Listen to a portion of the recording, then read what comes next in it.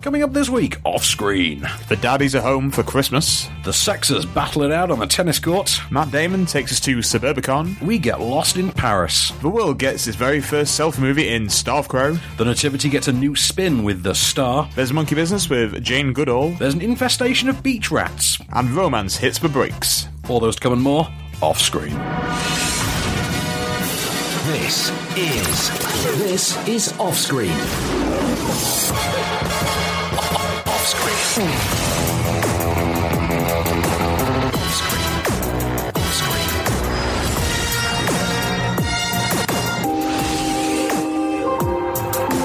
With the latest film news and reviews, this is Off-Screen, the on-screen radio show.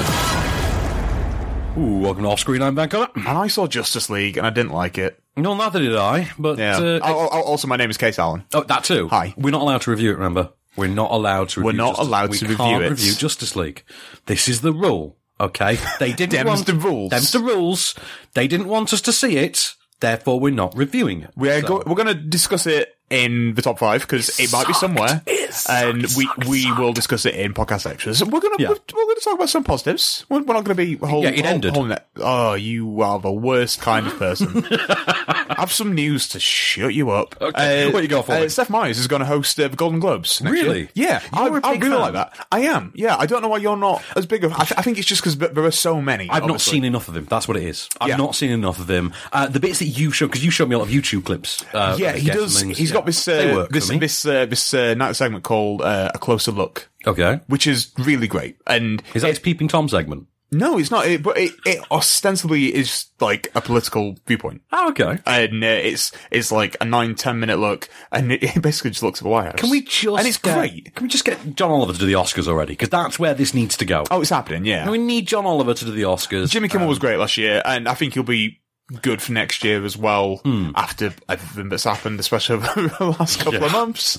But at some point, you've got to get someone like John Oliver. Because remember when Jon Stewart did it? Yeah. And I was so good. I mean, to be honest with you, I mean, I'm looking at like who's hosted over the years, and the way things are going right now, I just sit there and I think, do you know what?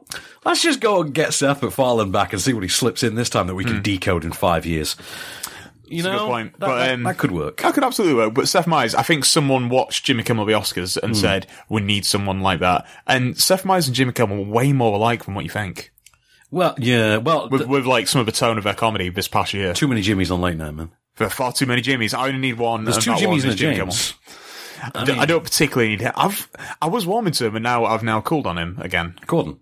Yeah. Oh, well, I'm really out of step with him. I watch The Daily Show every day, and... See, I've kind of fallen out of step with The Daily Show a little bit. That's only because you can't access it on YouTube anymore. Well... They've changed the settings. I'm in with The Daily Show. I found out last night that Trevor Noah is performing at the O2 in May, so I'm really tempted to go.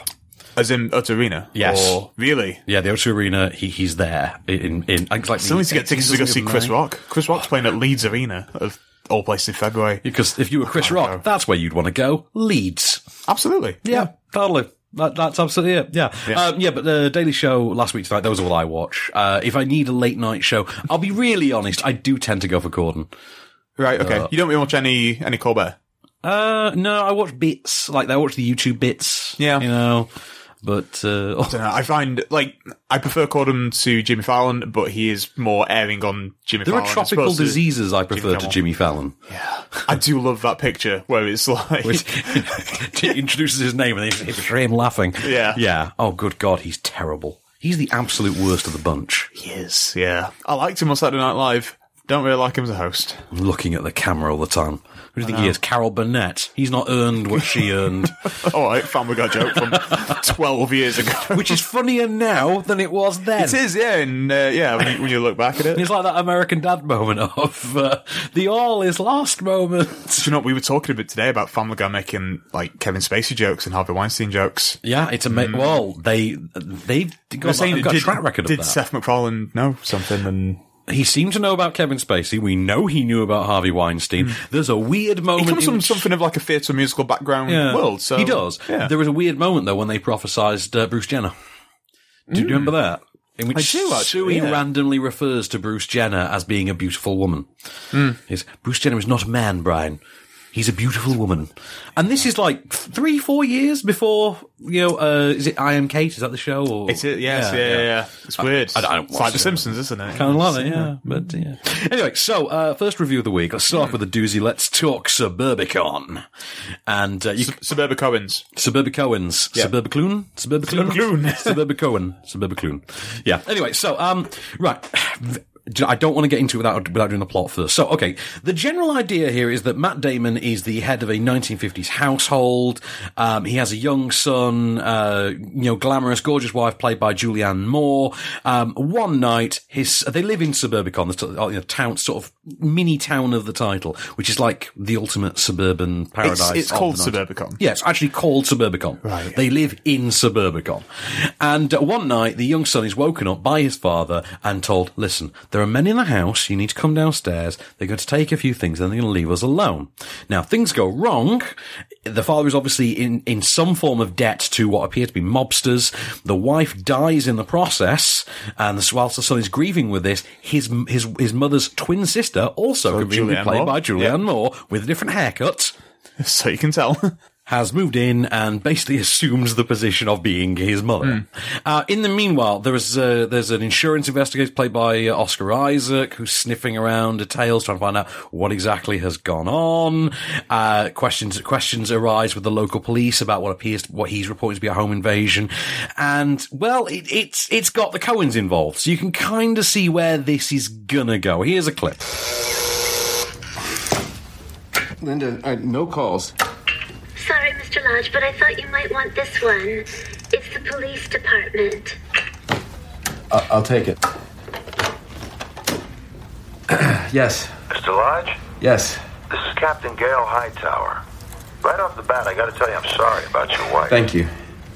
The other thing is, I got a couple of guys here I'd like you to look at. Stanford police picked them up last night and sent them down. Because of your description. They've been caught? Now, don't get too anxious there, Mr. Lodge. Nobody's been caught unless you say they have. Well, these are just two clowns picked up trying to kill each other. Well, what do you want me to do? Take a look at them.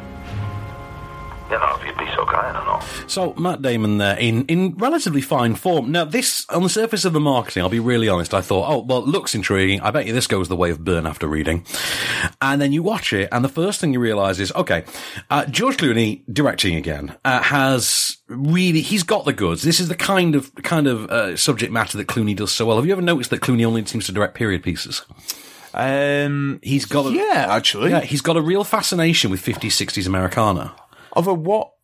I think the only modern one is The Ides of March. Yeah, pretty much. Yeah, but there's a kind of like nondescript. Yeah, there's a very 50s, 60s aesthetic to his films, and obviously having it set in the height of suburbia really helps.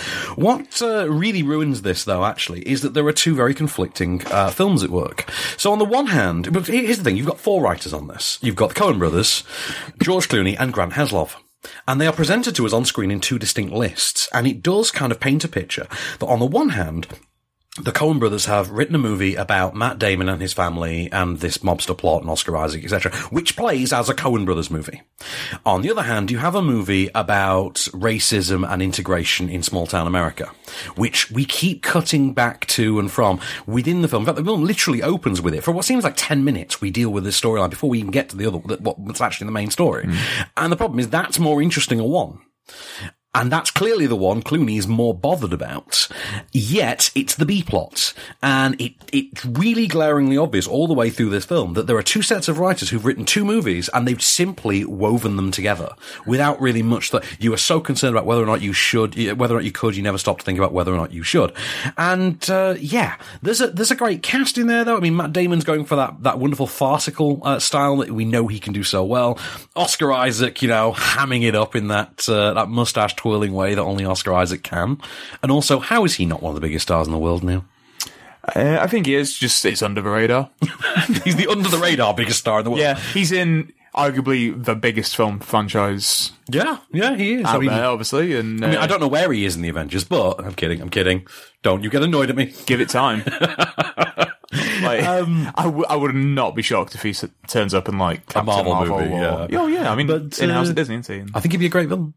But you have to be an actual villain, though. Anyway, Not Apocalypse. Not Apocalypse. Julianne Moore, I think, does tremendous work here, but really, it's kind of an extension of the sort of what they were going for in Kingsman. Not what they actually did, what they were going for, which is that character who's really deeply rooted in the Americana of it all, who really rooted in the Cinerama appeal, that very polished diner veneer kind of thing.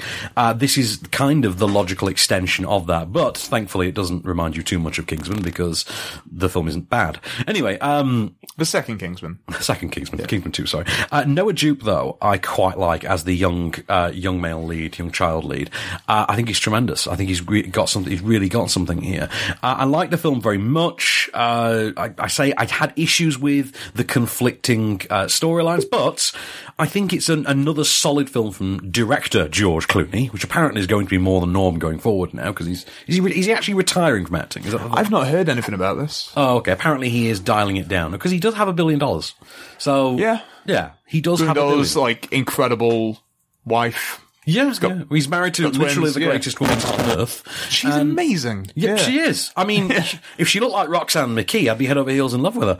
I love that joke from a couple of years ago. He's been given like a Lifetime Achievement Award at the Golden Globes, and Tina Fey and Amy Poehler were like listing all of the achievements that she has done. I've been saying, and now we're here celebrating her husband.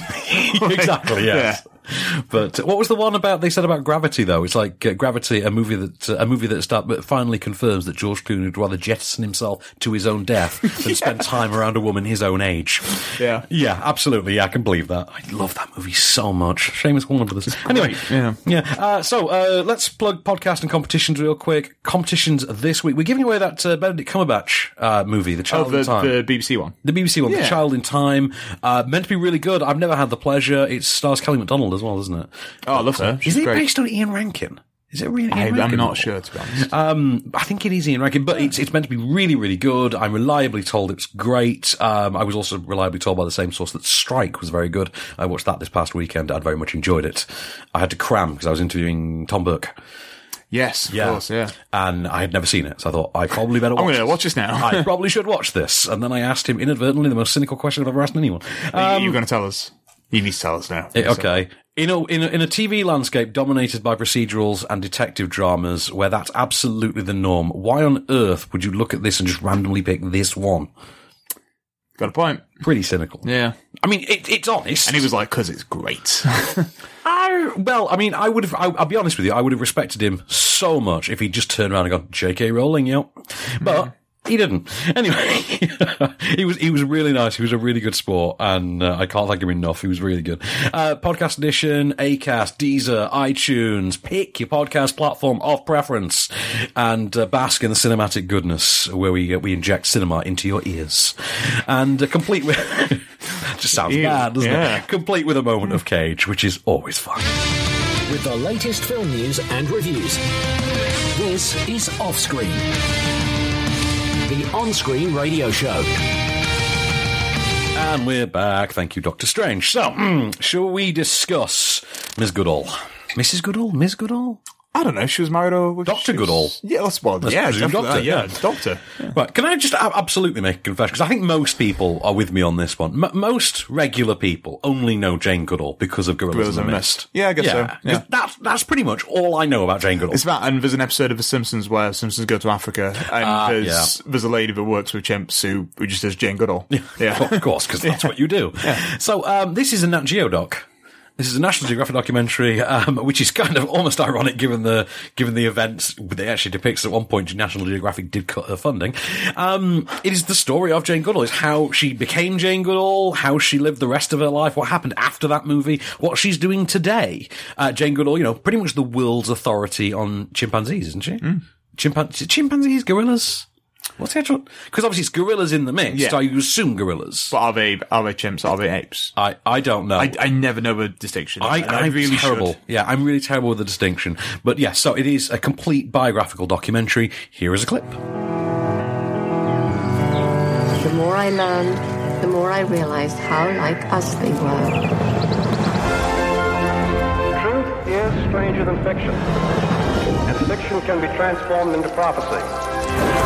Here we have a perfect example of that evolution. Jane Goodall, tall, blonde and beautiful. Living with the chimpanzees in the wilds of Africa. Were you ever really very frightened?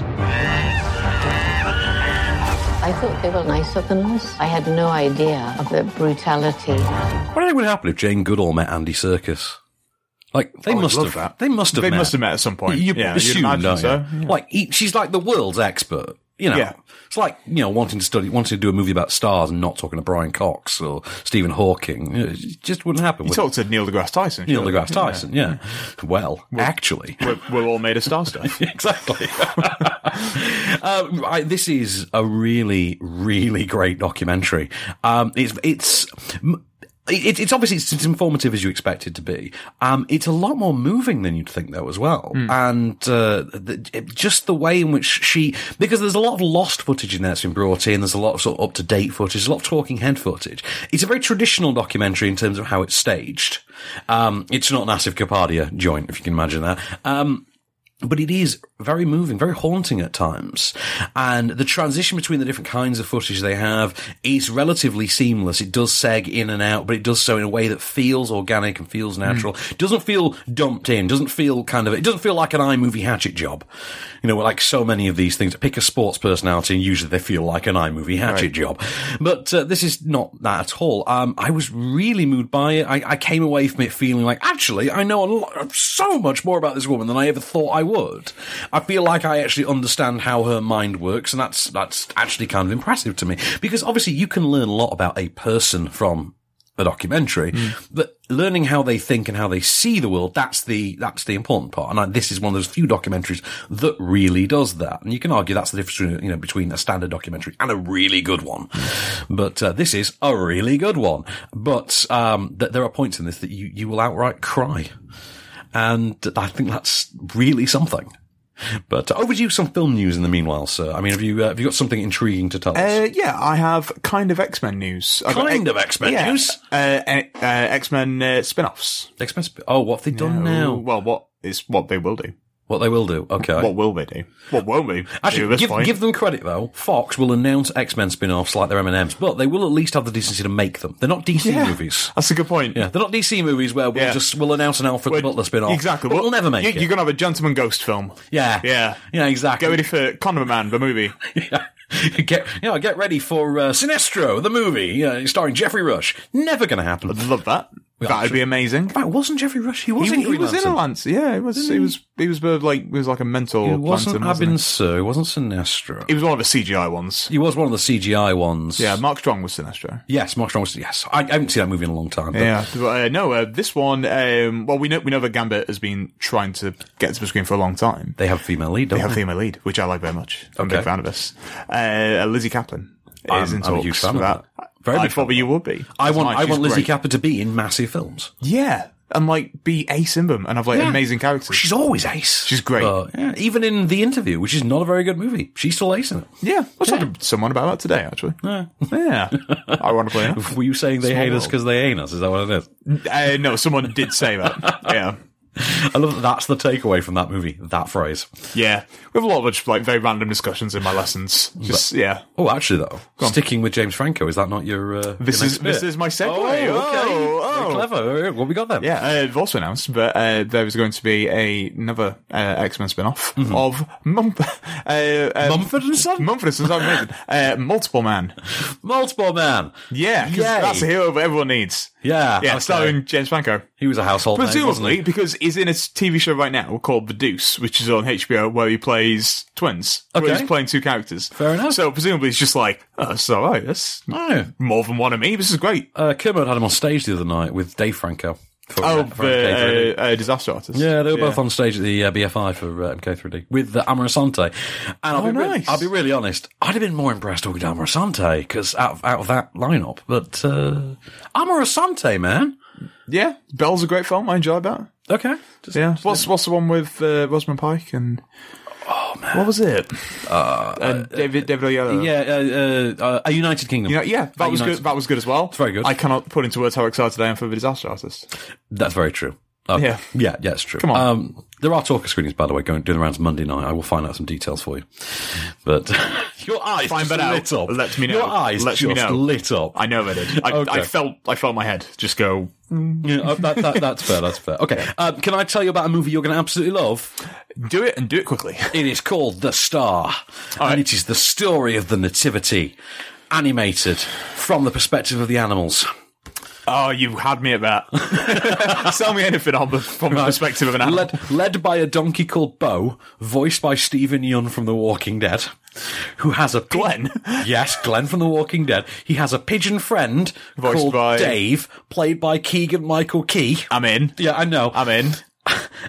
They have a sheep friend whose voice I forget. I'm going to go to IMDb. I'm absolutely pulling up the list. And they are basically escorting Mary and Joseph on their way to Bethlehem to give birth to, A.D. Bryant, was the from Saturday Night Live. Yes. Yeah, I like her. Zach Levi and Gina Rodriguez are Joseph and Mary, respectively. Christopher Plummer... Jane Virgin. Yep. Christopher Plummer is Herod. Good casting. Right. And as the... Was it originally Kevin Spacey? Was it? Okay. You see, that's the thing. I absolutely believe that, because I wasn't looking at your face. I absolutely believe that. But here's where it gets interesting. Ving Rhames, Oprah Winfrey, and Tracy Morgan are the three camels ridden by the three kings on the way to the birth of Christ. Oh, and Anthony Anderson's in there. And Anthony Anderson's in there. Mariah Carey's Chris Christopherson's in Chenoweth. there. Yeah, Tyler Perry is in there. Oprah. Yeah, I know. This is a who's who. It really is. I tell you what. Here's a script. Here's a clip of the... Didn't actually watch a film. We were all just given this. Didn't watch them. We just read the script on the bus on the way home. Animation wasn't done yet. Here is a clip of the three camels bickering. We traverse so far, field and fountain. Hang on! Cyrus! Deborah! Come on, guys!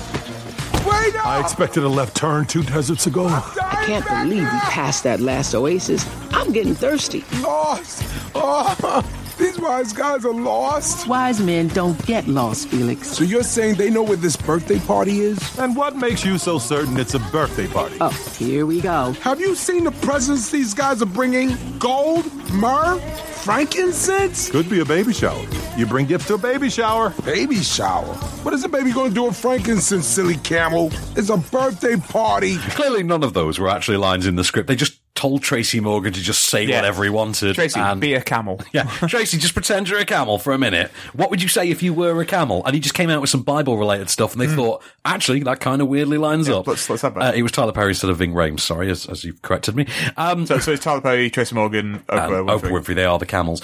It's pretty snoozeworthy. It's relatively unchallenging a film. It's kind of dull at times. The animation is a bit basic, a bit iOS game. You know, like a game that a child will play on iPad. In fact, it plays a lot like, you know, those weird Christian video games they make for the young children of devout fundamentalist Christians. It plays a lot like one of those. The scale of threat in it is more or less non-existent. The stories are annoyingly twee and sickeningly sweet, and you just sit there and think, if I were 4, I'd find this patronising. And you come away from it thinking there were a lot of Christmas, a lot of sort of choral poppy Christmas songs in there. There's a lot of anachronistic, pop songs about, Bethlehem and things you like. Okay, fair enough. And then the weird part for me personally is that over the end credits, they play the young life of Jesus in still image cartoons with the donkey present.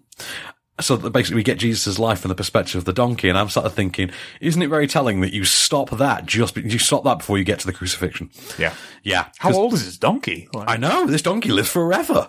But, make of that what you will. Also, it's a children's film with Chris Christopherson in it. I'm never going to call that a bad thing. No, that's okay. With the latest film news and reviews, this is Offscreen, the on-screen radio show. And we're back, Mr. Allen. So, are you ready to get your tennis on? Always. Because I don't know if you've noticed this, but this year has turned into the unlikely year of the tennis movie. Because we had Borg McEnroe. Yeah, and then this. And so 2. 2. Yeah, but 2 really good ones. Because guess what? This is really good. This I'm not surprised by being good. I was surprised by the other one being good. The other one was quite good, yeah. Right, so this is directed by Jonathan is it Dayton, and Valerie Faris, who brought us Little Miss Sunshine. I thought we did, yeah. Yeah, husband and wife team who brought us Little Miss Sunshine. Written by Simon Beaufoy, who, of course, did he win the Oscar for Slumdog Millionaire? Yes. Can't remember. Yeah, he won. Okay. So this one, all-star cast in here. You've got Steve Carell, Emma Stone, Sarah Silverman, Andrea Riseborough, Bill Pullman, Alan Cumming, who else? I feel like I'm forgetting someone. Elizabeth Shue, Eric Christian Olsen, Fred Armisen is in here. You know, there's a really good cast in there. Austin Stoll, who I know from somewhere, and for the life of me, I can't figure it out. Where do I know Austin Stoll from? I don't know. Some kind of war movie. Apparently, he's in Whiplash. Oh, so like he played Gary Powers in Bridge of Spies. Right. Yeah, okay. That's kind of it. Also, most importantly, he was in A Dolphin Tale. Anyway. Lest you forget. Yes. As was Chris Christopherson. As was Chris Christopherson. So we're bringing this all back around. And the less said about A Dolphin Tale 2, the better. Anyway, so this is the true story of the 1973 Battle of the Sexes, the much-touted televised tennis match between Bobby Riggs and Billie Jean King. So played here by Steve Carell and Emma Stone, respectively. The entire gist, if you're not familiar with the real events, is that Steve Carell's Bobby Riggs is an outright chauvinist. He's 55 years old. He's past his prime. He's playing in the senior leagues, so he's not really competing properly in his own sort of former stomping, his former big field. He's something of an exhibition player, really. And he's bored and he knows he's winding down. But he decides he's going to take on feminism. He's going to actually prove feminism to be the hogwash that he says it is. And he challenges, for a cash prize, any woman to beat him. Into this mix, Margaret Court comes up first. He beats her very easily. And Billie Jean King decides she's going to take one for the team. She's going to stand up in the name of feminism. She is going to face Bobby Riggs. And although this on paper sounds easy enough, unfortunately, he is still quite a good player. But also, she has her own personal life problems to deal with. She's begun a relationship with her hairdresser, played by Andrea Riseborough, who still, by the way, seems to be able to play 20 to 45 as well. Quite easily, yeah. She is an ageless woman. She exists in a vacuum in which age is not a concept. Anyway, so there's a relationship, a begoing sort of behind closed doors, closeted relationship with Andrea Riseborough's character. There's also her own self-worth, her own physical fitness. And in the meanwhile, Bobby Riggs is having his own issues relating to money and his own growing gambling problem. Here's a clip of their press conference pre-game. Don't get me wrong, I love women, in the bedroom and in the kitchen, but these days they want to be everywhere. They want to be doing everything. Where is it gonna end? Pretty soon us fellas aren't going to be able to go to a ball game. We're not going to be able to go fishing. We're not going to be able to stop and have a drink after work, and that's what this whole women's lib thing is about, and it's got to stop, and Bobby Riggs is the man to stop it. Ladies and gentlemen, this is Custer's last stand. This is the lobber versus the lever.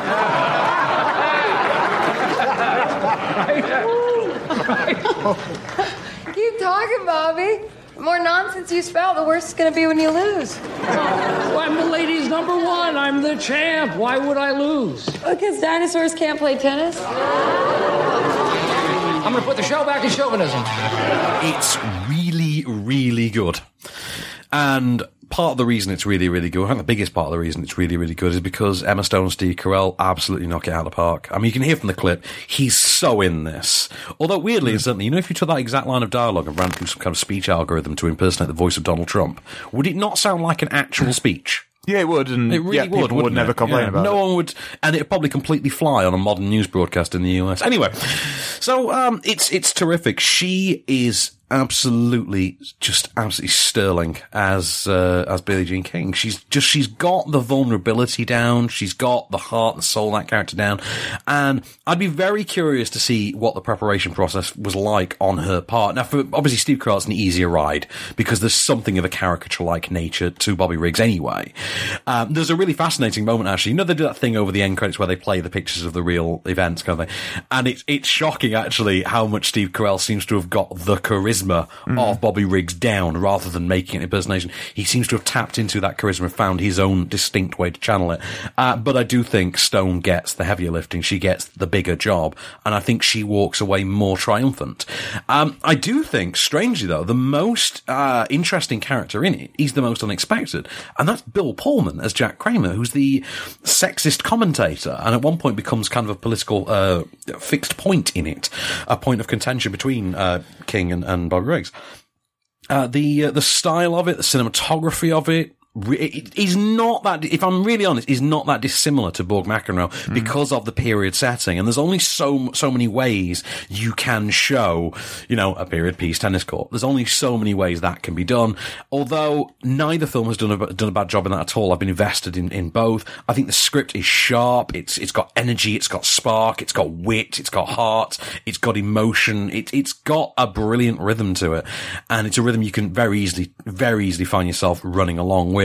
I loved it. Beginning to end, I absolutely loved it. And I know it's something that you'd watch, isn't it, this film? I think you have expressed before that you want to watch it. I mean, I like watching films, so yeah. No, yeah, I'm absolutely going to see it. I like the films. I like the movies. I like, the talkies, as been known today. I too am a fan of the cinema.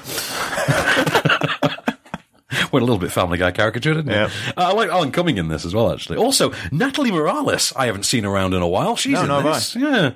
But, and Sarah Silverman doing that token Sarah Silverman performance she does now. She turns up in, weirdly, it's like a serious version of her role from Popstar, where she plays his manager. Yeah. That's weird. I just want him to be everywhere, like Oxygen or Clinical Depression. That one. It looks quite a bit like him as well, actually. They do actually quite look like each other. I will say Emma Stone does make Billie Jean King slightly dorkier than she actually was, though. Yeah, there's something it's like 20% dorkier. Yeah. But, yeah. So, do you want to give me a piece of film news before we do the top 5? I don't. I want to go straight to the top 5. Let's just do it. Well, Let's do it now. Your wish is my command, sir. Number 5. Children are only allowed one decent parent, 2 at Christmas. What? What film? I've completely forgot. What are we talking about? Bad Mum's Christmas Day. Or whatever it is. Sorry, I was thinking Daddy's Home. I'm like, that's not in the top 5 yet. No, that'll be my title for that one. Yeah, actually, okay. So Bad Mum's Christmas. Because that's my takeaway from the first film. Kids were only allowed one good parent. Yeah, clearly that. Clearly that. Yeah. And Daddy's locked in his office with his computer and we don't know what he's doing. Yeah. It's not a patch on the first one. It's not any good. I don't think I actually laughed out loud once. And I don't want to talk too much about it because it comes up a lot when we talk about Daddy's Home 2, for obvious reasons. But no, I didn't laugh at all. I think I chuckled once or twice. So what do you got for me? The Twitters says, at Chick Jacob. Don't know what that means. Don't know who you are. Bad Mum's Christmas. Did anyone expect this to be good? It's got a point. Yeah. A collection of holiday scenes are thrown together haphazardly with a nice little moral of the story to finish it up. Well, do you know what? I feel like that's a pretty adequate review of it, to be honest. Number 4. For Ragnarok. Which you loved. I loved. Oh, yeah, everybody loved. Got twice in heart, don't I? I went a bit Will I Am there, so you love, I love, everybody love. Yeah. But no, I've seen this so many times now, it's getting silly. And yeah, I've only seen it about one time. I'm not sick of it yet. That's the annoying thing. Because it's great. It is great. And I want more of it. And it's one of those great Marvel movies that makes you want to be there to see the events after the film. Not big storyboards, but you just want more of the world. I want to know what happens like when they're on the ship. Yeah, but I want more. I just want more of that world. I want to experience more of it, and I want the next day. I want the next day in the life. Do you think Marvel tried to get Taika Waititi to do something else? I think they will now. I'm sorry, but it's gone down too well. Yeah, so just let him go. He himself, though, has become too beloved because of it. Yeah. He has. He's so charismatic. In a way that you've not seen since James Gunn, obviously, 3 years ago. He is also an actor as well as being a director. And I think that's the difference with him. Of course, yeah. That's the difference between him and someone like a James Gunn, for example. Like, he knows how to really carry himself off. It is. James Gunn's a very good Social Network guy, though. He is, absolutely, yeah. I'm not diminishing that at all. So, tweet for me? At Elena Barlow, it says, already saw Ragnarok 4 times. At Carl Urban is still my favourite. Can't disagree. He's no Korg. He's no Doctor Strange. He's no Hulk. He's good though, isn't he? But he's good. Yeah. And, Desmond Troy, big fan. Number 3. Murder on the Orient Express. Alas, I have yet to board the Orient Express. I was supposed to see it yesterday, as I have told you. I've not, because... No. I will see it before next week. I will eventually. Someone on Twitter must have seen it, so I'm sure they can review it for us. This guy's seen it. Okay. So, who is this guy? at SP_Cantwell. Okay. Or Most Loud and Constantly Dancing. Great Twitter name. Excellent. Loving that. Moida. I'm going to say that. Moida on the Orient Express is a very good adaptation. I liked Brandon more than I liked Finney, but neither can hold a candle to Suchet. Touche, sir. Number 2. Paddington 2. Which... It's the most adorable movie of the year, isn't it? Yeah. I mean, I'll be really honest. I was It's between that and Killing of a Sacred Deer. Right. I'll be really honest. I'm kind of annoyed that I wasted the quote, the best sequel of this year, on Blade Runner 2049. Oh, because this is better. This is absolutely better. This is so groundbreaking and ahead of its time. No, this is the weird thing. I think this and Blade Runner, they do make for a serious argument that we have seen two completely different kinds of wonderful sequel this year. Yeah, absolutely. And that's brilliant to me. I think they represent what you can do with a sequel. Yeah. And so you can do more and beef it up, or you can expand the world. And I think both of those films do sum it up. Paddington 2 is just delightful. There is it's so charming and it's moving, and I could have cried at the end. I'm not even kidding. I actually wanted to cry. Big manly tears, not like little girly tears. Big manly tears. But have you got a tweet for me? Yes. Do you want to? I wouldn't mind. At Cinebean says, hashtag Paddington 2 is a film about a bear who does lovely things for other people, a lovely bear in a film with literally no negatives to speak of. In short, it's a magnificent film about a most magnificent bear, a very cute bear. I love that bear. That's absolutely delightful. Number 1.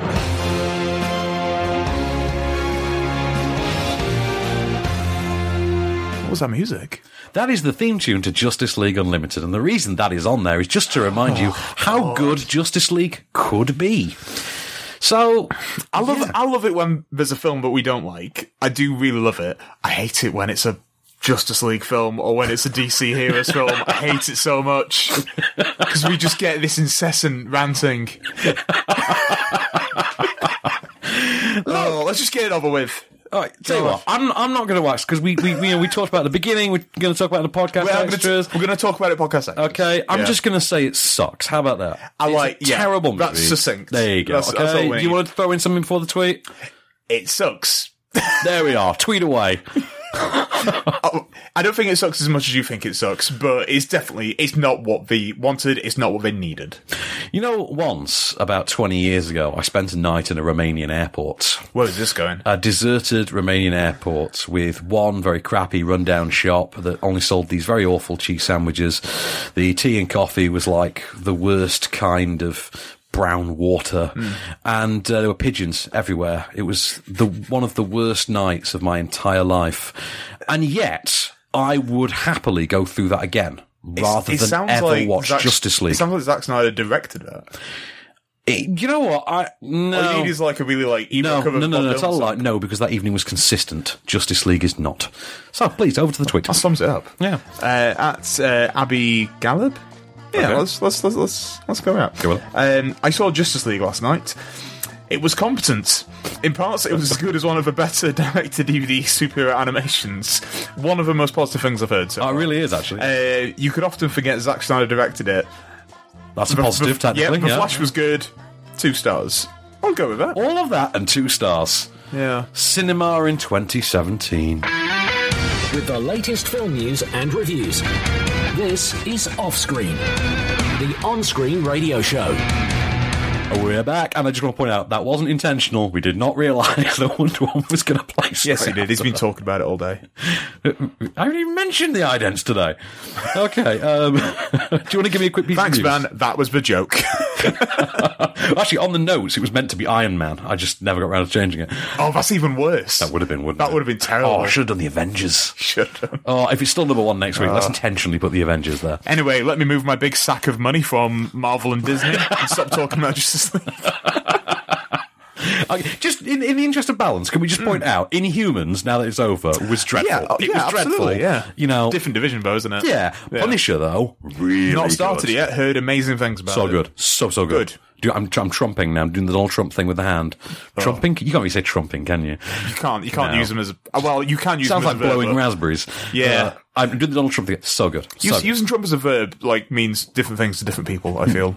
Well, it does if you're a woman under 40. Yeah. But yeah. Anyway, a piece of news for the... Yeah, The Terminator, as in the new reboot, was coming out. The Terminator 6/3. Yeah, whatever we're kind of... Whatever we're going with. Okay. It's got 3B. It's got a new writer. Oh, it has, hasn't it? Yeah, Billy Ray, who is great. He's really good. I just love his name. Billy Ray. Like, if he doesn't do country music on the side... That's the thing, like, all he's missing is a Cyrus. He really is, isn't he? Yeah, yeah. He needs some, like, line dancing in his life. Yeah, but he, what's he written? He's written Captain Phillips. He did. He also wrote State of Play. The Ben Affleck, Russell Crowe. That's really good. Like, that is. Yeah, because that is adapted from a BBC show, isn't it? Yeah, John Sim and David Morrissey, wasn't it? Yeah. And it's Affleck and Russell Crowe. It's really good. Really. And it stars the Orange Wednesdays movie guy. Yes, it does. Hurt me, Gunther. Make me bleed. We make the fourth in the trilogy. Trilogy is free. Yeah, those episodes were great. Yeah, I missed those. What else? He did Hunger Games, didn't he? Yeah, Hunger Games, yeah. Flight Plan. Oh, man. Yeah. God, that's a movie I'd gratefully forgotten. Yeah, I forgot that was a thing. I'd forgotten, yeah. Do you know what he directed? Go on. What did he direct? I didn't even know he directed anything. What did he direct? This is amazing. You're going to blow my mind, aren't you? It is. Go on, what is it? Shattered Glass. No way! Yeah. That movie that only you and I like in the whole world. He wrote and directed it. No way. Yeah. Okay, the film where Hayden Christensen is brilliant. Yeah, he is actually good. If you've never seen Shattered Glass, Case and I are, for once, in agreement on this. It is brilliant. You must see it. And Hayden Christensen is really good in it. Yeah. I mean, granted, there's no sand in that film. There's no sand. Because it's coarse and it gets everywhere. Yeah. I'm haunted by the kiss that you should never have given me. God, Lord, that movie sucked. So I turned to put in my vows, in my wedding vows. Oh, you absolutely should have done. Yeah. You really should have. But then the fact that, Kenny Baker died at the same time would have kind of made that far worse. He died on the day I got married. Yeah, if no one knows this, the news alert that Kenny Baker died came through to everyone's phones as Case was saying his wedding vows. Yeah. And then for like an hour after we actually got married, I had people being congratulations. Like, Have you heard about R2-D2? Yeah, R2-D2 just died. Sorry about that. Thank you everyone for coming. R2's dead. But, okay, so, final review of the week. Let's talk about the daddy of all comedies. In fact, two of them. Daddy's Home 2. So, were you a fan of the first one? Yeah, if you remember, we came over and we watched it with... we did, yes! Yeah, we were pleasantly surprised by it. Yeah, okay, so I like Daddy's Home, you like Daddy's Home. Yeah. There is now a Daddy's Home 2. I think, like Bad Mums, it's like 13, 14 months after the first one, so it's not exactly been I remember long. when, like, both of those films were greenlit, and we were like, how are they going to come out in November? Exactly, it's bonkers, isn't it? They started shooting in, like, March or something like that. Well, I kind of feel like someone photocopied a script somewhere. Oh, really? Yeah, because the concept of this and Bad Moms Christmas, very, very similar. So just choose one and go see one. Just choose one. Yeah, save yourself a tenner. I'm going to save you some suspense. The daddies win this one. The moms don't. Okay. The daddies come off better than moms. Anyway, but not by much. But they do. Anyway, so the idea is, it's a year or so after, it's got to be at least 2 Christmases after the events of Daddy's Home, because they've established that the family are kind of annoyed at having to split Christmas between 2 dads. So one Christmas they go to Mark Wahlberg's, the next Christmas they go to with their mom and Will Ferrell. And they decide this year they want what they call a together Christmas. And this, no sooner have they decided this than the phone rings, and in the same way that Mark Wahlberg showed up in the first movie, Mel Gibson shows up to visit his estranged son. And his visit happens to coincide, bear in mind this is at Christmas, with John Lithgow's visit as well. He's Will Ferrell's dad. And basically now you've got 2 rival granddads and 2 sort of kind of coexisting co-dads, but the rivalry between them is flaring back up. We have a clip of what happens when they decide to go away. The whole family is going to go away to a remote ski lodge cabin thing for Christmas, for their together Christmas, and how Mel Gibson is forced to sit in silence through the following car journey. It's time for one-word story. One-word stories. Anyone can join in. It doesn't have to be just Dad. You always do give us the best start. Uncle Thomas went tiptoeing into the Empire State Building. Where are you going with that one? This all took place at the pancake breakfast. 56 bottles of beer on the wall. 56 bottles of beer. GG, Georgia license plate. Ready and quiet game. I can't do it. I hate the quiet game because I'm like, I know you're going to do something to make me laugh. You can sort of get the tone there, can't you? What you can't see, obviously, is Mel Gibson's stone face through it all. Now, the thing with this is, first of all, they're positioning this as a family film. I think it was Box Office Mojo, or one of those websites that does box office statistics, actually ran a headline with the release of Daddy's Home 2, Mel Gibson is family friendly again. And it's opened unintentionally a conversation that I don't think anyone ever really wanted to have. And I'm sorry, but the short result is Mel Gibson was never family friendly. Even when he was in his prime and he was accepted as a Hollywood star, he was never family friendly. He was an R-rated thriller guy. Yeah, what family films has he even been in? Arguably Maverick and Chicken Run, and that's it. Yeah. And off the top of my head. What was that? Was the one he's in with Jamie Lee Curtis? Is that family film? I don't know. What was that called? Pass. I have absolutely no idea. Forever Young? Oh, yes, yeah. With Elijah Wood. Yeah. Okay, it's Forever Young, kind of. Yeah, but I would argue kids don't really get anything out of that. Yeah. Right, okay, here's a problem with it. There's a gag that comes up 3 times in which Mel Gibson tries to rival the other dads in offering up romantic advice to his pubescent grandson. Mel Gibson's character's advice is simply walk up to the girl, grab her, plant one on her, and when you're done, slap her on the ass and say, thanks, sweetheart.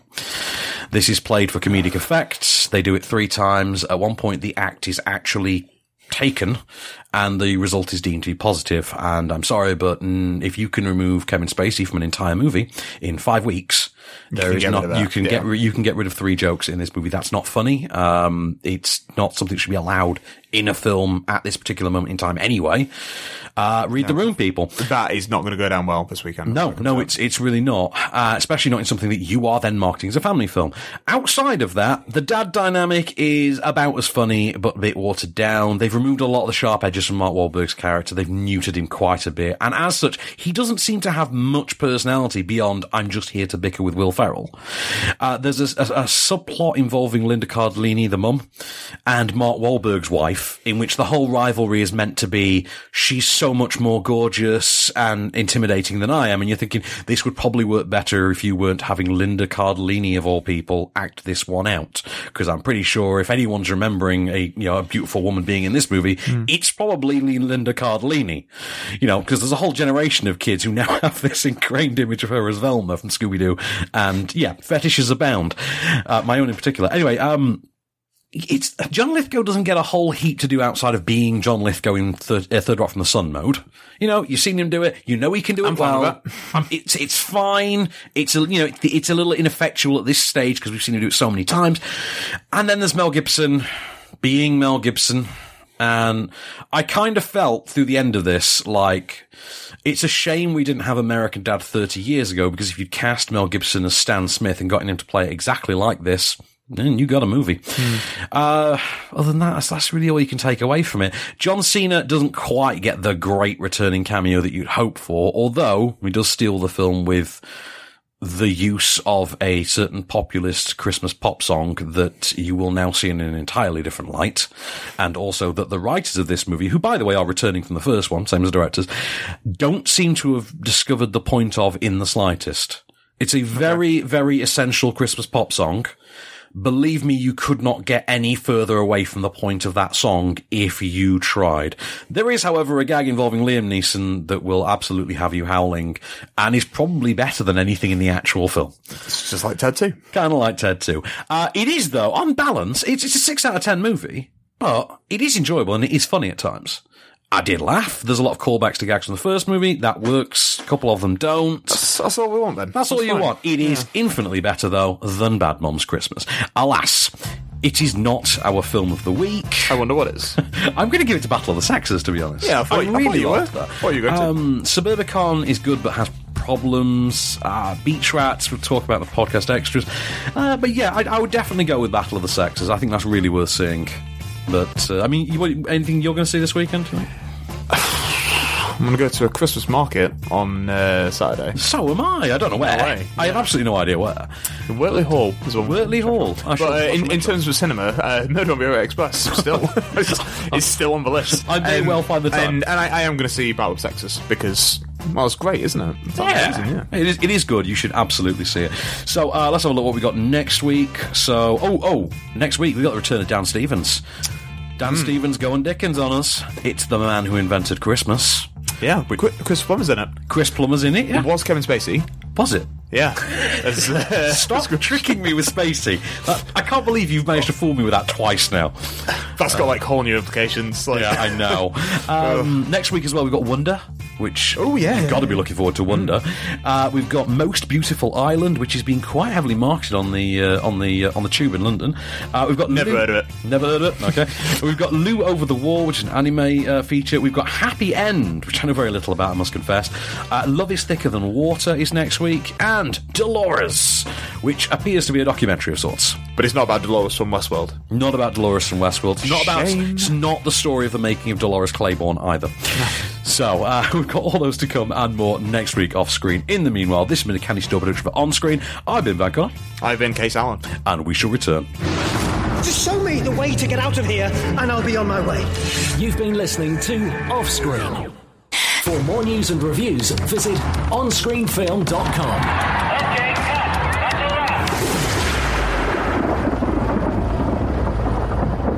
I ordered myself a Krispy Kreme donut on Sunday. Because you were seeing Justice League and you thought, I'll treat myself in advance. That is exactly the reason. No, that makes absolute sense, and I would as well. I was like, if I'm going to go into a sugar coma... Yeah, I think so. If my eyes are going to explode because of this, I'm going to treat myself first. Total confession.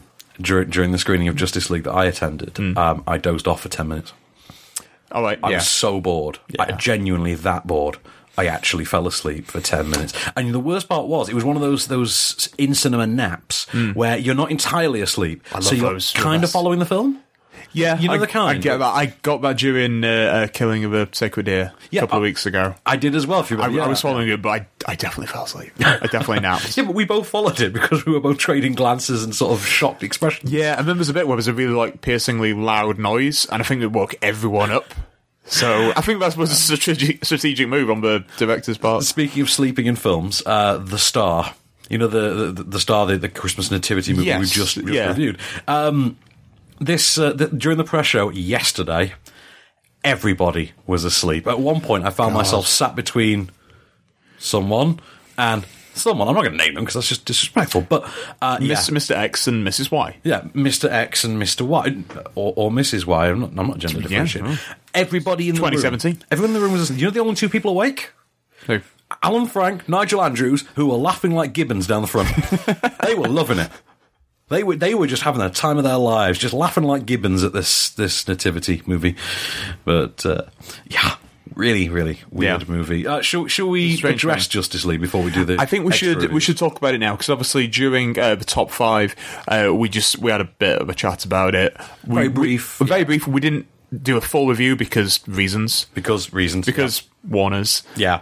But we've both seen it. Now, I saw it on Sunday, Krispy Kreme in hand, giant coffee in the other. You WhatsApped me when you got out of the cinema. I didn't know what you'd been doing. You just WhatsApped me, and you just said the words. I feel like it needed no context. No context, no prep. You just sent me the words, well, that was a dumpster fire. Yeah. And I somehow instinctively knew what you were talking about, which was great. Was it on Sunday? It was Sunday lunchtime when I texted you, yeah. And dumpster fire would be, Well, no, because a dumpster fire has a point. You know, it can provide heat. That's a good point. Yeah. Provide heat. People can crowd around it. Yeah, people gather around and enjoy it. It can burn incriminating evidence like the script of this film that doesn't exist. Is this the script? Is this the script in which Cyborg says the mother box that brought me back to life only worked on the night that Superman died? It's probably the same one. Yeah, despite the fact that we know that Wonder Woman watched a video of that happening before Superman died, like several hours before Superman died. The same Wonder Woman. The same one. Yeah. The same Wonder Woman, incidentally, who says, I'm only doing this for him,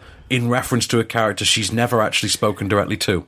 No, like, she fought in the same general vicinity of him for 9 minutes. Yeah, totally. And that's it, really. In hindsight, I didn't 100% dislike it. There were a few elements that I did think were fine. What did you like? I have interest. I liked a couple of scenes. As I said to you, there was a scene on Themyscira that I think, instead of just liking the whole thing, I think it was a good idea. I think you like the concept of it. That's the thing. The things I like the concept of it, but then the execution. For me, that's the problem. The film's full of these little concepts that don't go anywhere. I mean, there's a bit where Aquaman is sat on the lasso of truth, and that is 100% Joss Whedon. It is. It's also a gag lifted directly from which one of the animated movies was it? It's lifted from one of them. But yeah, I think it happens to Flash in animated form. Right, but, not this version where he's basically Jan Yu from The Good Place. But he really is. He really is, yeah. Jan Yu. Yeah, absolutely. Yeah. So, I can see that. Yeah.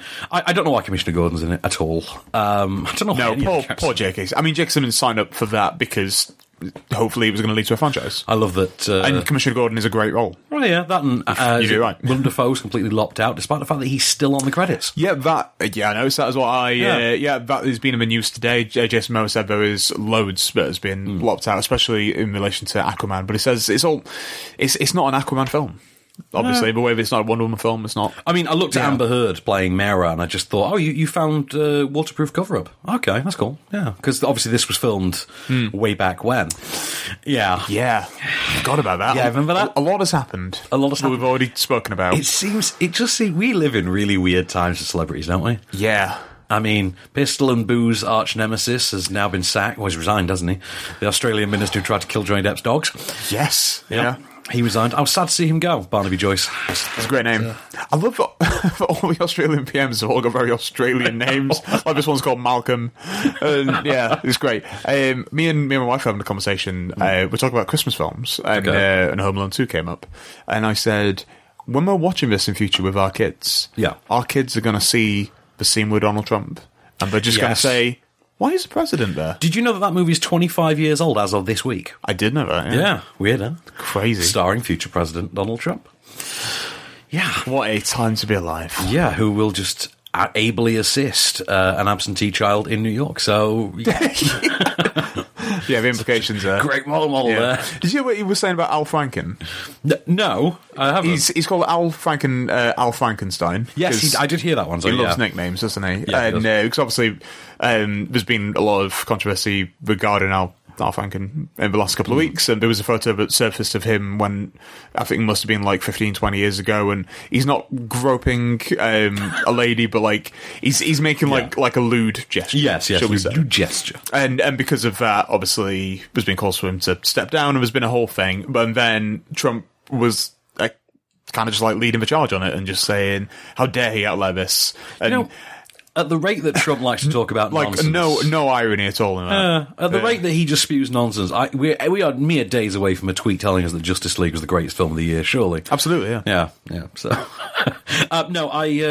I'll tell you one thing I liked in Justice League, and it's literally the only thing. Go on. The only thing. Other than not just the shorter running time. Yeah, not just the fact that it was shorter, not the fact that it ended, which I did think was the greatest thing about it. But I hated one of those post-credits scenes. I hated it so much. Is it the one that borrows a costume directly from Arrow? Because I'm pretty sure that's what happened. I didn't hate that one, but I think that it's a difficult thing to... Oh, is that the one that Smallville did better? Yes. Smallville did the exact same scene, but better. Yeah. And with a point and some humour. Because you know it's filled with jokes, and none of them... The whole film is filled with jokes that aren't funny. None of them are funny. No.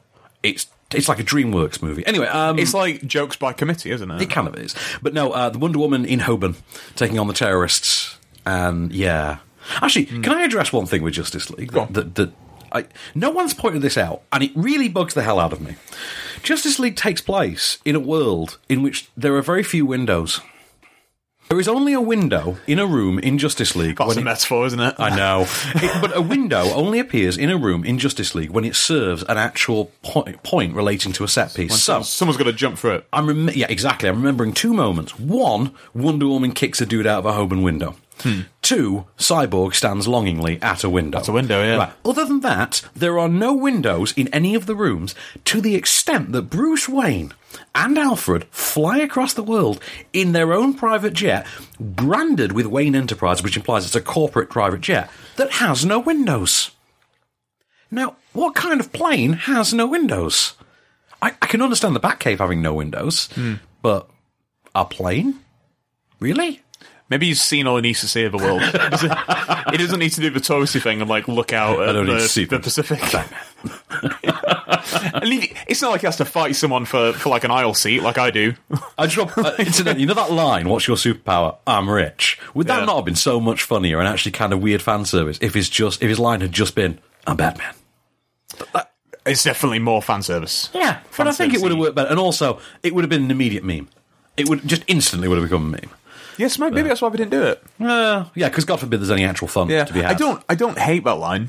I'm rich, but I liked it better when Tony Stark said it like a decade ago. But it's the fact that it's used in the trailer. I'd preferred it to just be a thing, just a throwaway line in film and not have like as much kind of onus on it. And I do want to point out, I mean, I don't know what the actual logistical travel time is from Gotham to Norway, but it's a fast jet. Judging by the length of that beard that Affleck's sporting. And he did it by horse, didn't he, as well? I mean, plain horse. It was a long journey. Is it Norway? I thought it was Iceland. Is it Iceland? I think it's Iceland. Okay, so it's even closer then. Okay. Yeah, there you go. We definitely did it by horse now.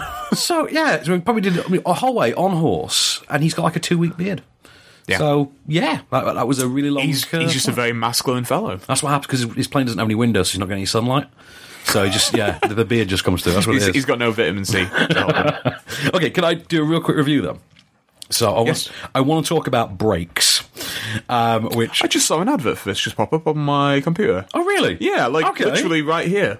That is bizarre. I'm shocked because I didn't think this had any marketing to it whatsoever. Well, I didn't know who was in it, and I can tell you right now that Julian Barrett is in it. And Noel Fielding. So a Bush reunion of sorts. Of course. Yeah. I also stars... Is it Julia Davis is the name I'm thinking of. So Julia Davis is in there. Kerry Fox. I'm trying to think who else. There's Martin Hancock. There's a lot of who's who of sort of the kind of Bush level comedy. Bush level, almost Gavin and Stacey comedy. I almost Gavin Spacey then. Can't say that. Sorry, I saw Superman Returns this morning, and did you? Yeah, I did. I feel like Spacey has now become a verb. He kind of has, yeah. To Spacey, someone. But no, so this is written and directed by Mercedes Grower. And now I say written by...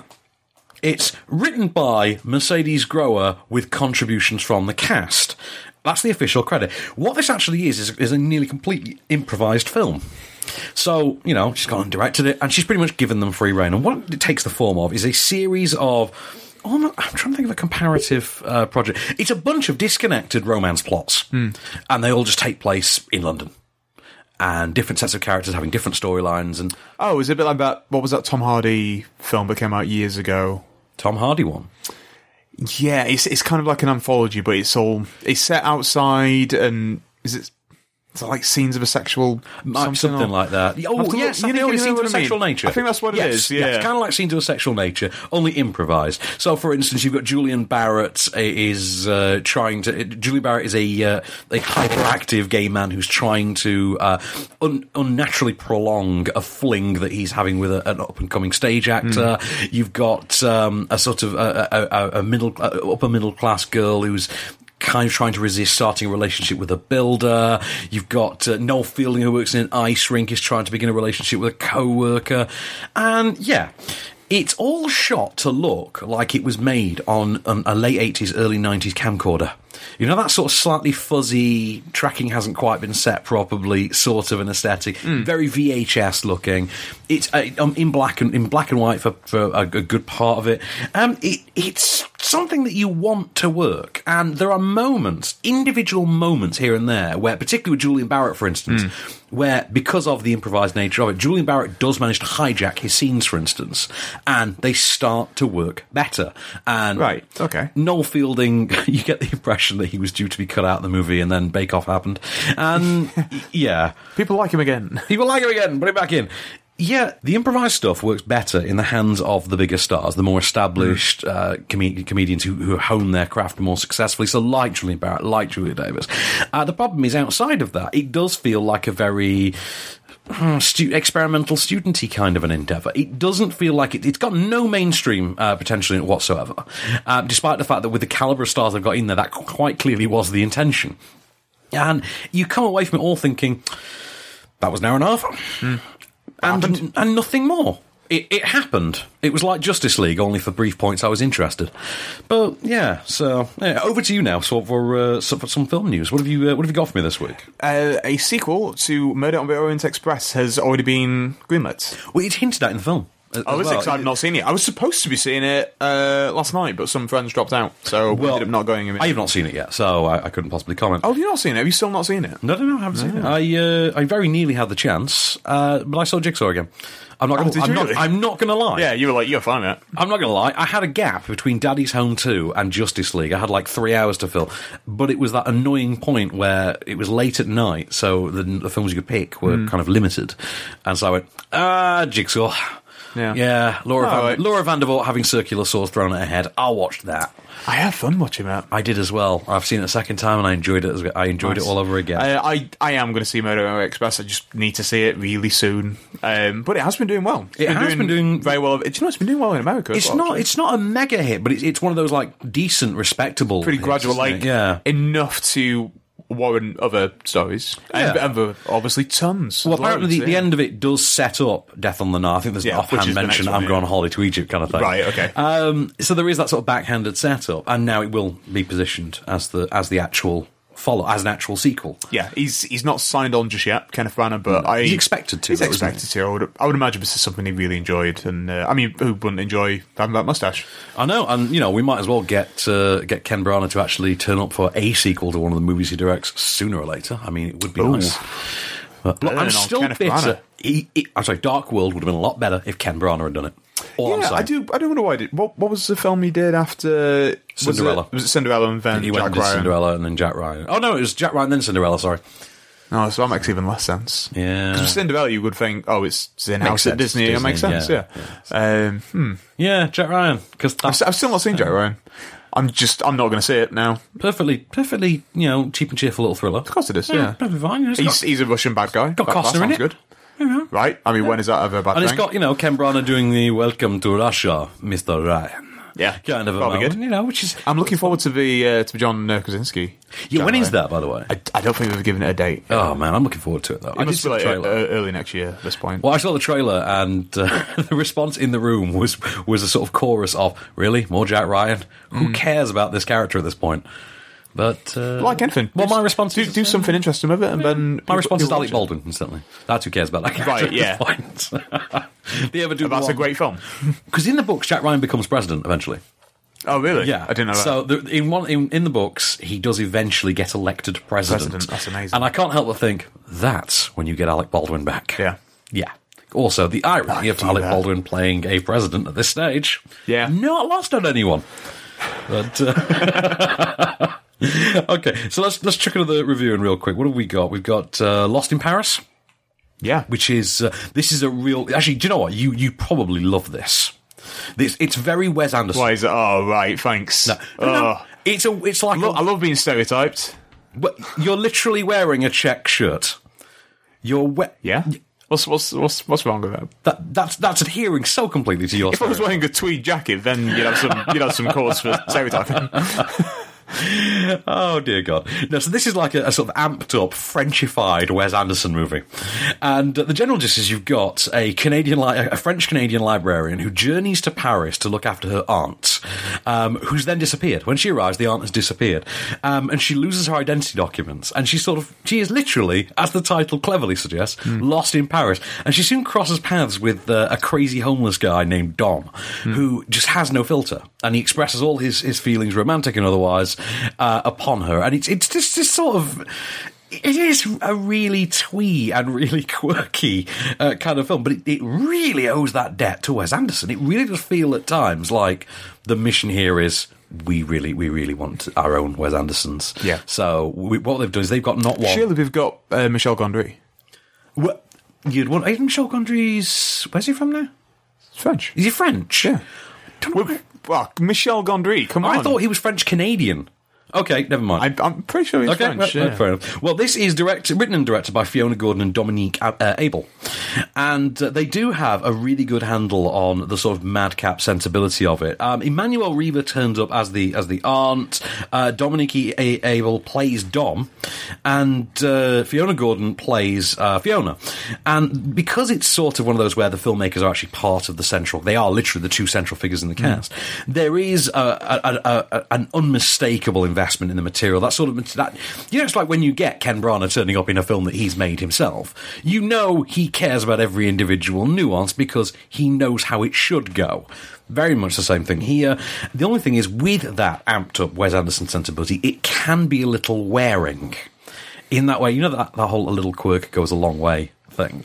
And how Grand Budapest was kind of the sweet spot. This does push its luck. What are you laughing at me for? No, yeah, you've got something of a point. Something of a point, okay. But, sorry, Grand Budapest, that's the sweet spot for Wes Anderson. All I'm saying. Moonrise Kingdom, less so. Anyway, go on. No, yeah. we don't need to get into it. We don't need to. Okay, that's fine. I feel like someone's never seen Darjeeling Limited. How dare you, sir? It's no Life Aquatic with Steve Zissou, is it? Anyway, yeah, for me, that is one way it goes a bit too far. Yeah. It goes a bit too it does sweet. I like it, obviously. Look at me. But, yeah. I do think, though, this is definitely going to find its audience with the diehard Wes Anderson crowd, with the, dyed-in-the-wool hipster Oh, great. crowd. I'll let them know the next club. Just put it in your next newsletter. I will, yeah. Yeah, your next... the one that I give to a pigeon to send to everyone, yeah. Yeah. That one that's written on none of them have got computers. Yeah. The one that you write on parchment that you tie to badgers and then shoot them off in the direction of their... that's it, yeah. Wherever their igloos are, or whatever the hell is fashionable London igloos that they live in. In Shoreditch, on the high street. Those ones. See, that's the one thing that doesn't really quantify me to be a hipster. You don't live in London? I don't like London. You don't like London? Yeah. Oh, okay. I enjoyed when we went the other week. Okay. I think that's because we were seeing free films and I was getting free coffee and free pastries. Well, and you had an amazing pizza at the I had a great pizza. Hashtag NYFolio. Yeah, by the way, they don't pay us. Anyway. That was really good. We have to keep reinforcing that they are not paying us for that. You seriously go on my personal Instagram feed, I'm all over them. I'm a big fan. But Lost in Paris, I did enjoy it, but I will admit there are moments when it is faintly trying. It does overcome those, but for the most part, it does work. The energy is quite infectious. It does work. I had fun with it. That's good. That's all. Okay. That's all we need to know. There you are. So, some news for me. Some news. What have we got? I did have the news up on my screen. Oh! Let's do the horrible discussions now. The horrible discussions now. Okay. So this morning or last night? It was last night. News about John Lasseter came out. Because we can't have nice things. No, we can't have nice, pleasant, nostalgic memories. Charlie Rose yesterday as well. Yeah, that sucks. I know, Charlie Rose. Who are they going to get now to be the default CNN-style talking head in movies? That's a good point. Yeah. Because that's what Charlie Rose was always good for. Just get Gayle King. Exactly, yeah. Apparently she was on Colbert, last night. I've got the episode. I've not watched it yet, but I can imagine that is tough. But Lasseter has... he's not stepped down. He's taking a leave of absence. I think he's essentially stepped down. Because he is so high up, obviously. We can't just say... He's taking a 6-month leave of absence. For missteps, is the quote. Yeah, so something that got reported yesterday was the phrase unwanted hugs, which is something I never want. I never want to hear it ever again. Unwanted hugs, just unwanted hugs. It's a term, isn't it, that should be kind of sweet and nice, but because it's got hugs in it, but really just suggests something absolutely horrible. And I'm heartbroken because he's John Lasseter. He's brought so much fantastic love to our lives. He has so many great shirts. I know his shirt collection is amazing. Yeah, but I was talking to some guys at work about it today, and one of my friends at work, he'd seen there's a documentary about Pixar that I've seen as well. And I think I have as well. Yeah, and the one with the white cover and like a pencil drawing of Buzz Lightyear on, yeah. That one. And obviously he talks to John Lasseter in great detail. He shows the interview around his offices, and he's got rooms just full of Pixar toys. I know. Memorabilia and merch. And it's this guy's incredible. And look at all the stuff that he's created. And obviously you don't know the extent of, you don't know how far these stories go. No, you don't. Like with all of these They have singled out one incident in particular involving Rashida Jones. Yes, but she has said that he is not the reason why she stepped down from Toy Story 4. I didn't realise that they stepped down. Actually. I didn't realise that happened today either, actually. When I found out, I'm like, oh, okay, I didn't know they'd quit, but fine. That's fine. He's not directing it, though. That might be a telling thing as well, because that was announced a while ago that he was no longer going to be directing it. I don't know who is. It's not one of the immediate Pixar brain trust. So can I hate on something now? Yeah, because we don't do that. No, we don't do that. Can I hate on something that begins with a hashtag? Yeah. What is it? Hashtag Staffcrow. Right. Which officially is titled Staffcrow, but actually... Why is it hashtag Staffcrow? I don't know why they've come up with hashtag Staffcrow. This posits this. I think I've got this written down somewhere. Hang on. I've got their actual... from their actual press kit. They have described themselves as... they described this film as being the world's first selfie movie. So it's... as the first, quote, selfie movie... Hashtag Staffcrow is like nothing you've seen before. Blurring fact with fiction, Staffcrow is controversial and groundbreaking. It pioneers a new genre called hyperreal. Low-budget indie feature films that look like they really happened, with actors inventing their own characters, improvising scenes, filming themselves and each other. Right, that's not called hyperreal, that's called Snapchat.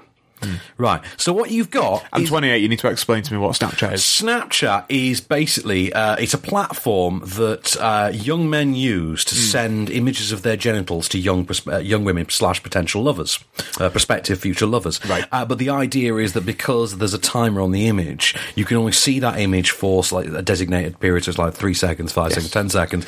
But you can't take a screenshot of it? No, if you screenshot, it tells the other person. Oh, does it tell them now? Yeah, it tells the other person. That's been its whole thing. Has that always been the way? Always been the case, yeah. They screenshotted you. And, so basically imagine that as a movie. Only, instead of a 10-second timer, this runs for, I think it's 86 minutes. And boy, you're going to feel every one of them. It generally purports to be about a couple, a sort of recently reunited couple who she wants some space, goes away with friends, and this whole thing is shot through like CCTV and iPhone cameras and all in black and white and stuff like that, and or artificial grain added. And whilst they are in the in this sort of remote lodge, this group of friends, remote sort of home in a bit of forest kind of a thing, like a nice fancy hipstery glass home. Whilst they're sitting around drinking and telling really, really outdated jokes about Superman and Wonder Woman, which incidentally... All right, Justice League. Well, remember, Kevin Bacon told the same joke in Hollow Man. Yes, he did. Just saying. Whilst this is going on, they are set upon by 3 masked maniacs with weapons. And the footage is disjointed, and it flashes back, and it flashes forward, and none of it works, none of it's entertaining, none of it's even vaguely interesting to look at or endure. I want to point out as well, I mean, genuinely, the most interesting thing about this movie, other than the fact that someone actually thought they'd get away with releasing it, is that if you go onto their official website and pull up their Twitter page, just go to the bottom where their actual Twitter feed is snippets of broadcast on their actual official website. I'm going to show you this so you know I'm not making it up. This is from their actual Twitter feed, and it says, at Ocado, I need to change my order by 11 p.m, or else I need to cancel it. When are you expecting to be back up? So I hope the producers of Staffcrow got their Ocado order, and I think it says a lot about the making of Staffcrow that it was catered for by Ocado. I'm going to leave that there. So, and that's all I'm going to say about that for now. That's all I have to say about that. So, over to you, Mr. Allen. That was a thing. That happened. Yeah. So, over to you. The Fantastic Beasts sequel has a title. It does. Yeah. I think it's amazing. Please tell me what the title is. You think it's amazing? I'll explain why. I am so indifferent. I'll explain why. It's Fantastic Beasts 2, The Crimes of Grindelwald. Yes. Mansplain away, then. I'm going to mansplain away. Please allow me to find... It's the single greatest tweet anyone has ever put out in relation to a film. So, Screen Rant put on Twitter an article, Fantastic Beasts, what actually are the crimes of Grindelwald? Followed by a picture of Johnny Depp. And what do you think the first reply to that was? It's a picture of Amber Heard. There we are. Spousal abuse, question mark. Yeah. Yeah, Warner's taken some real flack, haven't they? Because nobody seemed to remember that the first Fantastic Beasts movie ended with the reveal that Johnny Depp was the villain. Yeah. So...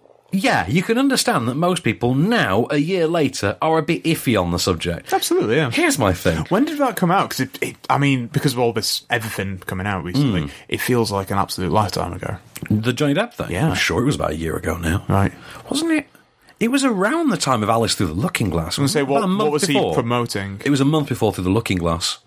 Because that was last year, wasn't it? Yeah. Because they blamed the financial underperformance on the negative controversy surrounding Johnny Depp. Yeah. So, yeah, they're going to get some flack because Johnny Depp is there. Yeah, they really are. Have you seen the motion poster, though, where it looks like Johnny Depp's assaulting all the other cast members? I've heard about it. Right, so basically what happens is, it's meant to look like his wand goes off and everyone else gets enclouded in smoke. What it actually looks like is Johnny Depp has broken wind and the ensuing fart cloud is encompassing the rest of the cast.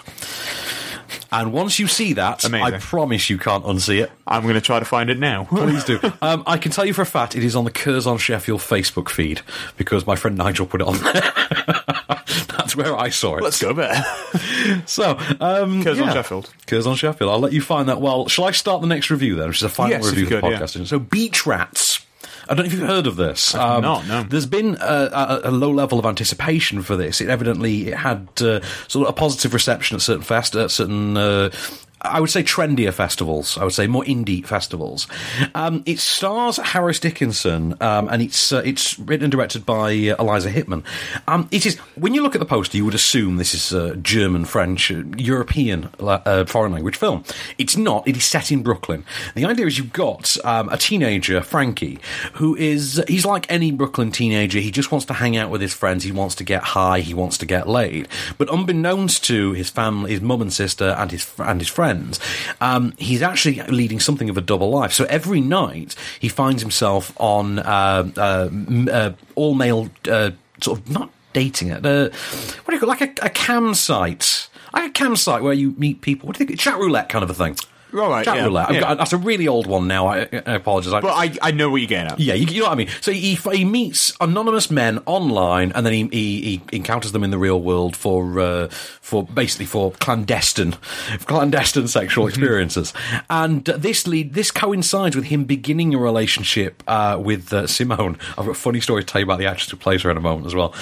Simone, who's a young girl about his same age, with whom he experiences quote unquote a regular teenage relationship for the first time as well. So on the one hand, you have the experience of he's coming to terms with his homosexuality, and on the other hand, he's coming to terms with his quote unquote heterosexuality. Which one is real? The film never quite settles on, so it allows him to walk the line between the two, and he himself refuses to define it, whilst at the same time having to keep it all a secret from his circle of friends and his family. So Simone is played by the actress Madeleine Weinstein. And she's very, very good. I will point out, though, and I'm going to show you this on the iPad, so you know I'm not making up. Please look at the last line of her bio on IMDb.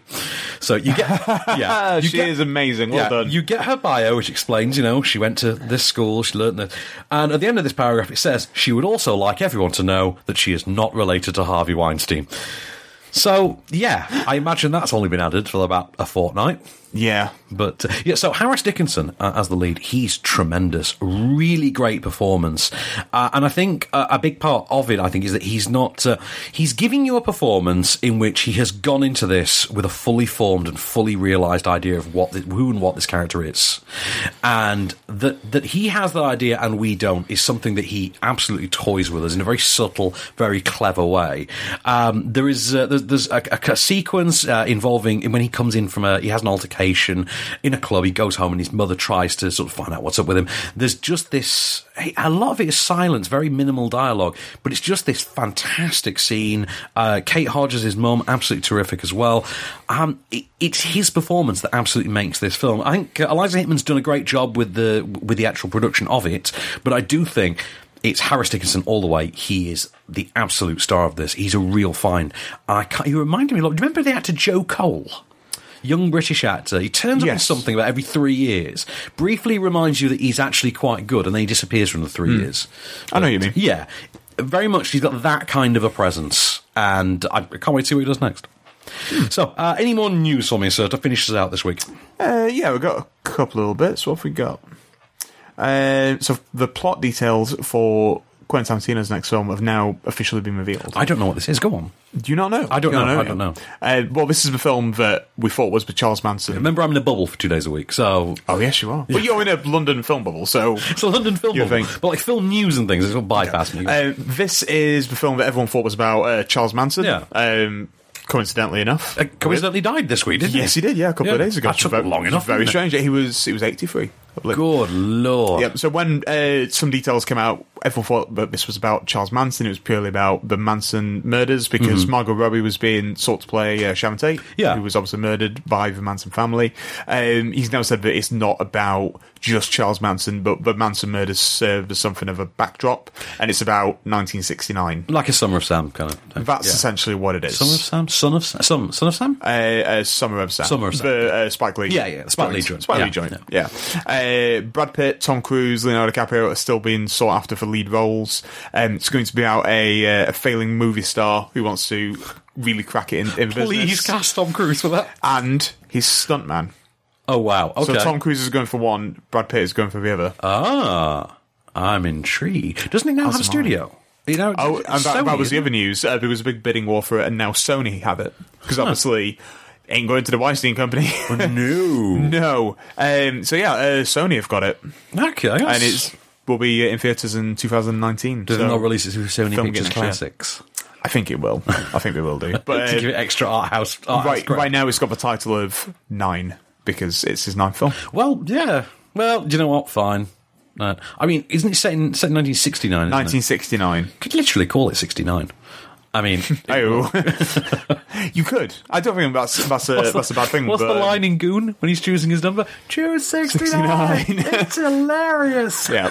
You know, still not seen the second Goon. Did you catch it? I did. Yes. Yeah. I was one of the few people I think that really enjoyed it. Yeah. But I still admit it's not patched on the first one. Yeah. But the first one was really great. Did I review that with you, or were you off at that point? Oh, I don't know. I think you were off. I think Coulson was on the show. Yeah, it might have been off today. But it was good. But Wyatt Russell was great in it. Oh, man needs his own franchise. He really does. I didn't realise though that guy actually was a hockey player. Like that he was a professional hockey player in. Was it Denmark or Holland? Yeah, it was something like that. Somewhere like that. Yeah, somewhere you wouldn't have expected. But yeah, and okay. He's great though. Although just thinking about him now really makes me want to watch Ingrid Goes West again. It's a good film. It is a good film. You know what else is a good film? I watched last night for the first time in ages. Gone in 60 Seconds.